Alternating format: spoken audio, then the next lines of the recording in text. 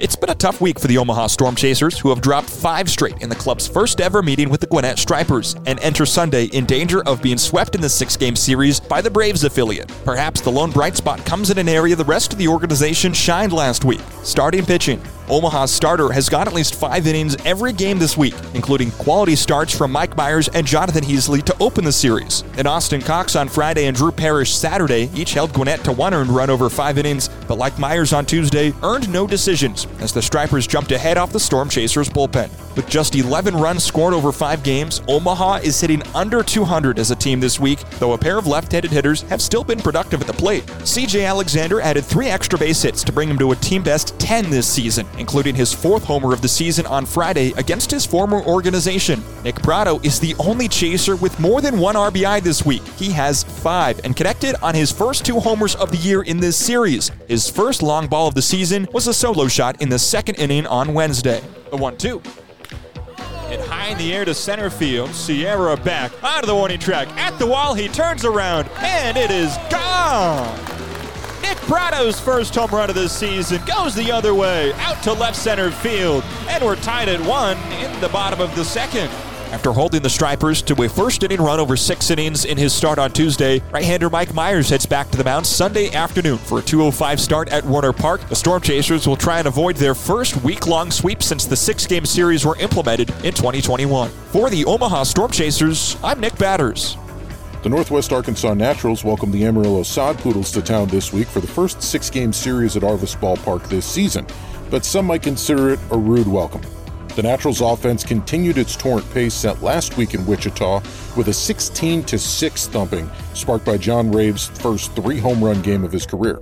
The victory was NWA's 3rd straight, but the streak came to an end Wednesday after a 5-0 shutout loss. The Naturals' woes continued on Thursday in a 3-2 loss in 10 innings despite leading 1-0 for the first 8 frames.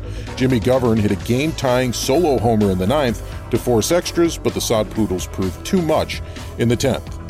Friday worked out much differently. The magic number for the 4th game of the series seemed to be 5, with Andrew Hoffman looking fantastic over 5 innings, striking out 5, while the 5-run 5th boosted NWA to a 5-0 shutout win, their first shutout of the season.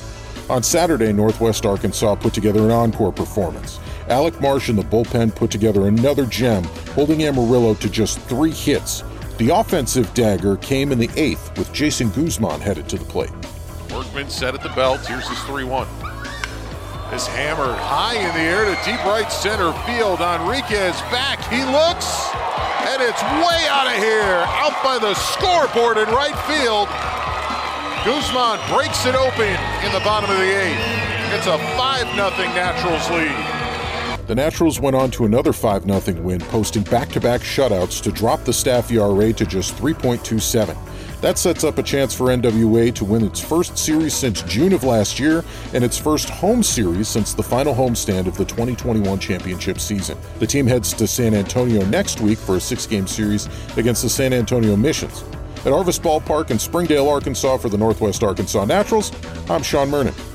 While the main story in Davenport this week has been the rising Mississippi, the Quad Cities River Bandits have also been on the rise, winning 6 of their last 8 ball games with the chance to claim a series victory over Wisconsin this afternoon.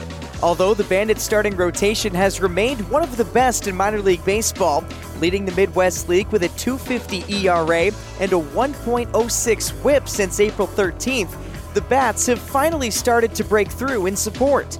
On Thursday, Quad Cities rode a 5-run first inning en route to a season-high 11-4 win, including a 4 RBI night from Rivertown. While on Friday, Gavin Cross and Caden Wallace each left the yard, with Wallace finishing the night a triple away from the cycle.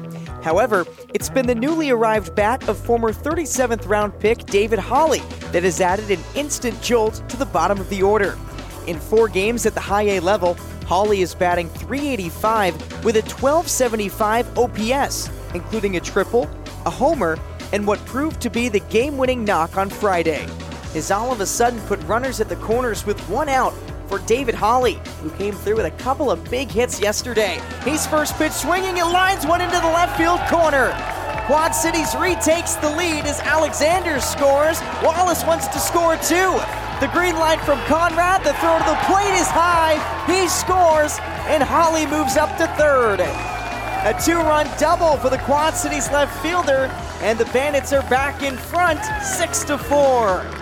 Despite a 6-1 loss last night, Quad Cities is 1 win away from 500 and their first 6-game series win of the season, as they'll send Mason Barnett to the mound this afternoon after the right-hander struck out 7 in 5 scoreless innings in the series opener. With the Quad Cities River Bandits, I'm Kyle Kercheval.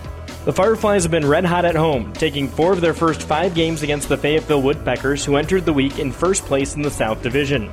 Start to finish, the week has been memorable, as Frank Mazzucato punched out a franchise record 13 hitters Tuesday, including this one. Glances at first, the 1-2. Curveball, wave and a miss. There it is, a new Fireflies record.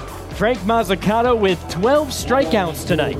The mark broke Tony DeBrow's 11 strikeout game from April 26, 2018. Not only has the starting staff been fantastic, but a Fayetteville run in the 8th Saturday snapped a 17-inning scoreless stretch for the Fireflies bullpen, which has allowed a single run in 8 innings Saturday, following back-to-back games without allowing a run in 5 frames. Finally, Columbia has 2 walk-off victories in the first 5 games of the series. Saturday night, it was Levi Usher who played the hero role. 1 out, it's a 5-5 game in the 11th. Columbia at the plate. The pitch. Fastball hits to left field. Garcia's back, and now we'll test the arm. The throw home's a good one. Pena comes in, and he scores! A sacrifice fly for Columbia's second walk-off of the series. Here comes the Coolers, and that's the ball game. 6-5, the final. Levi Usher with his first professional walk-off winner. The Fireflies will play 8 against Augusta next week, starting with a day game Tuesday. From Columbia, I'm John Kocsis.